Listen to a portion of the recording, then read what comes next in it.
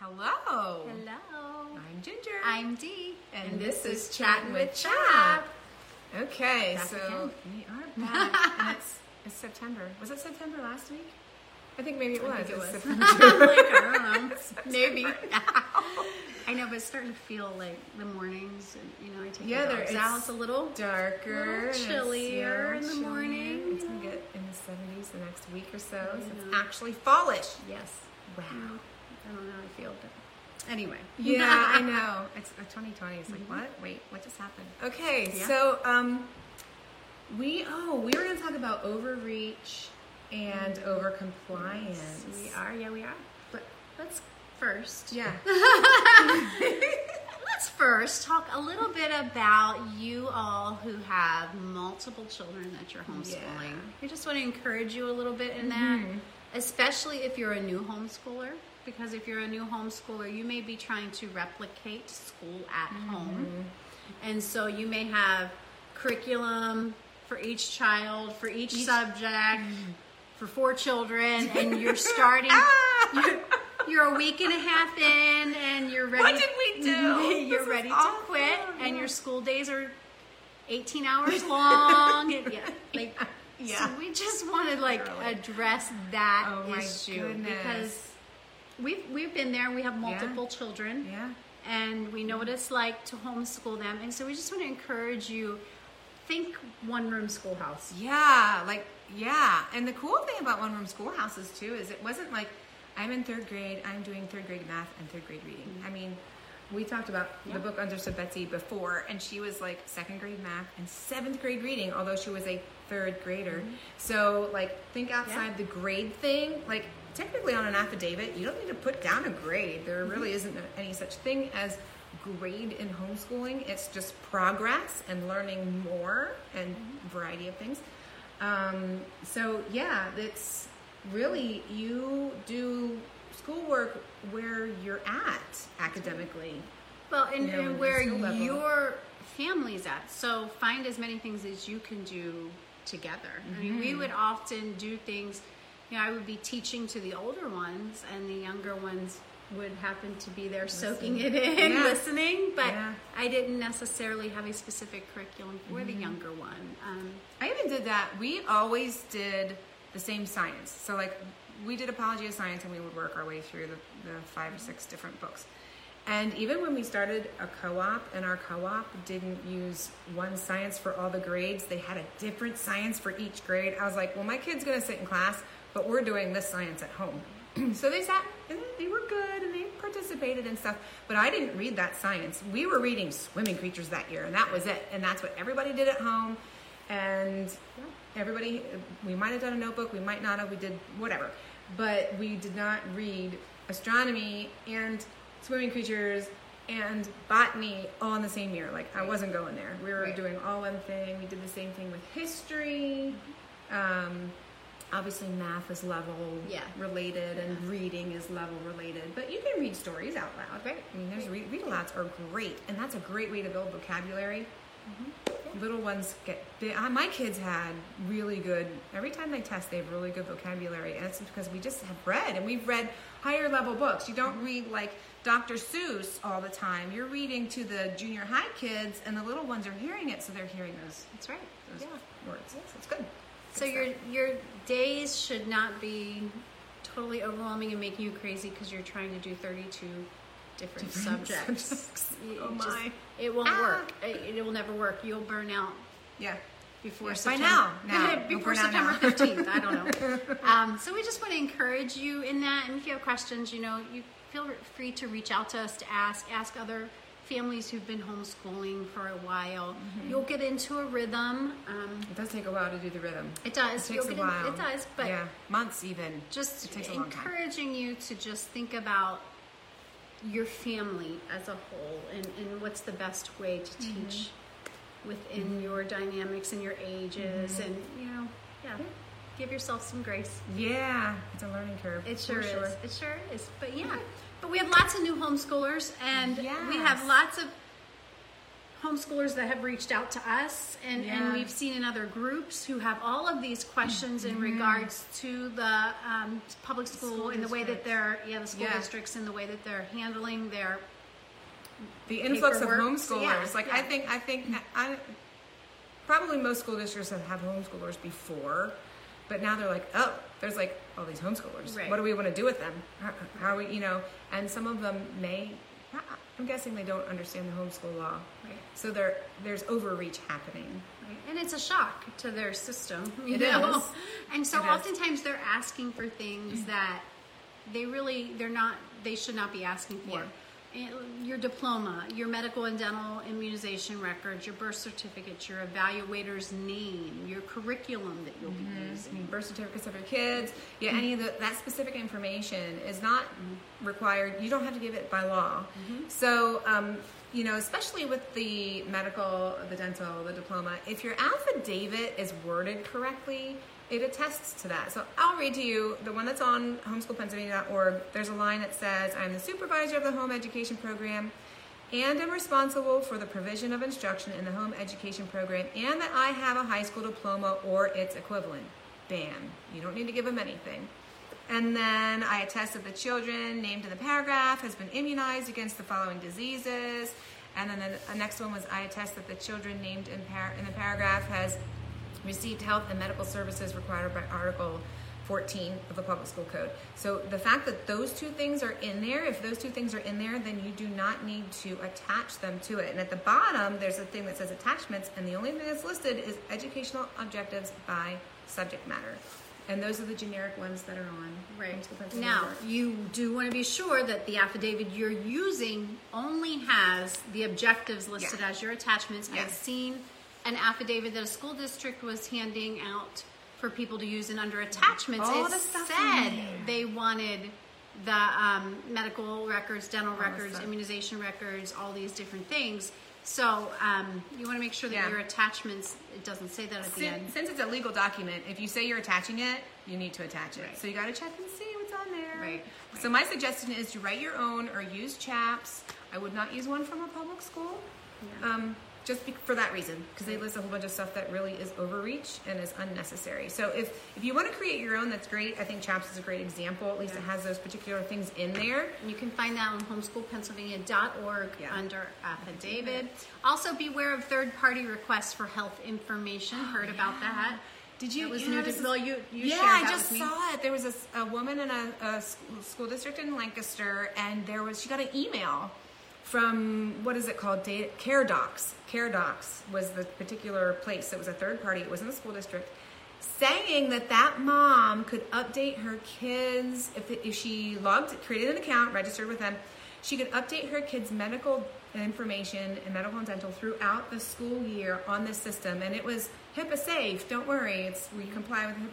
But I'm thinking, wait, what? So I'm thinking, no, if you attest that you have it at home, you don't need to do that third party stuff. Right. So, and it was addressed to homeschoolers. It was not a generic thing for all of the school district. It was like a homeschooler particular aimed thing. So I don't think I would do something like that. Nope, and we talked about this before. When you decide that you're going to homeschool, you're not applying to do so. It is a notification to the school district, not an application. You're not applying to be a homeschooler. Yeah, so the word apply implies that the school district can tell you, you can't homeschool. And many school districts are doing that. They're saying, you can't homeschool. We did not approve your application. That's not legal. It's not valid. We are not applying.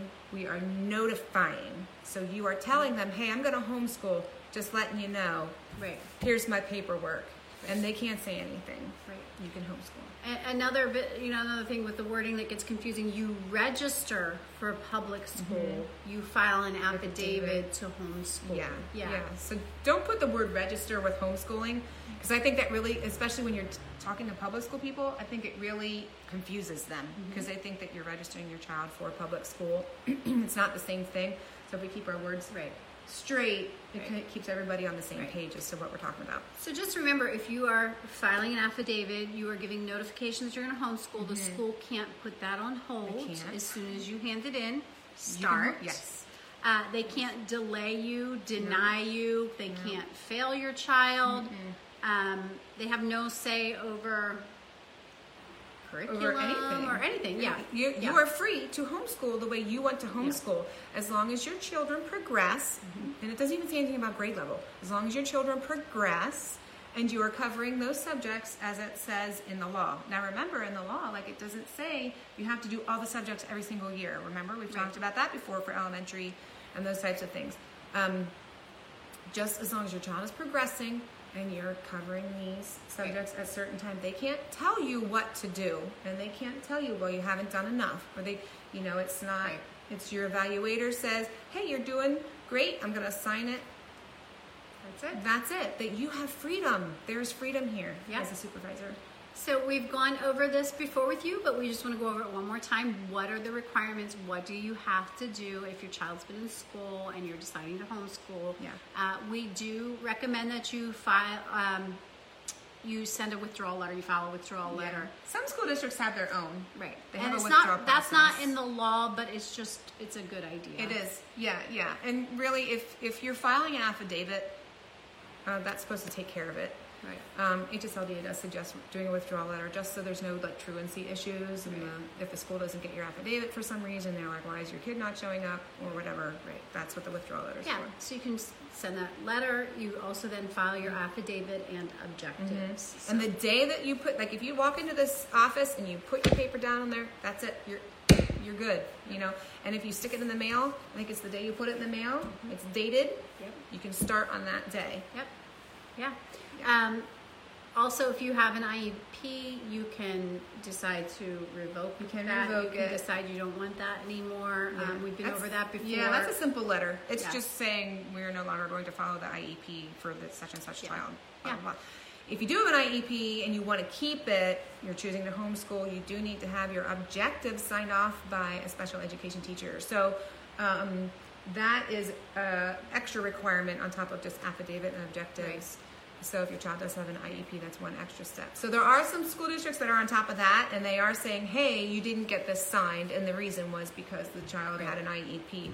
Now, if you decide you don't want to keep it, then you just write a letter saying, well, we've decided we are revoking this IEP, and we are no longer following it. Right. And you would hand that in instead.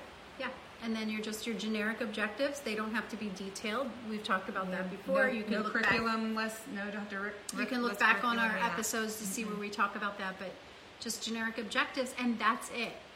So just don't comply with the overreach, because what that does is it creates an expectation. The school district can ask these things of you, and you will do them, even though it's not in the law.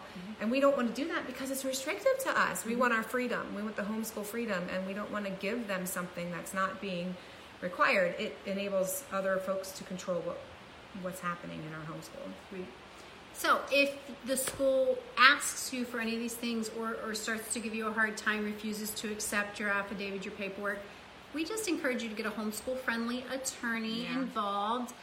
Become a member of HSLDA. That's real simple. And you just one quick phone call to them.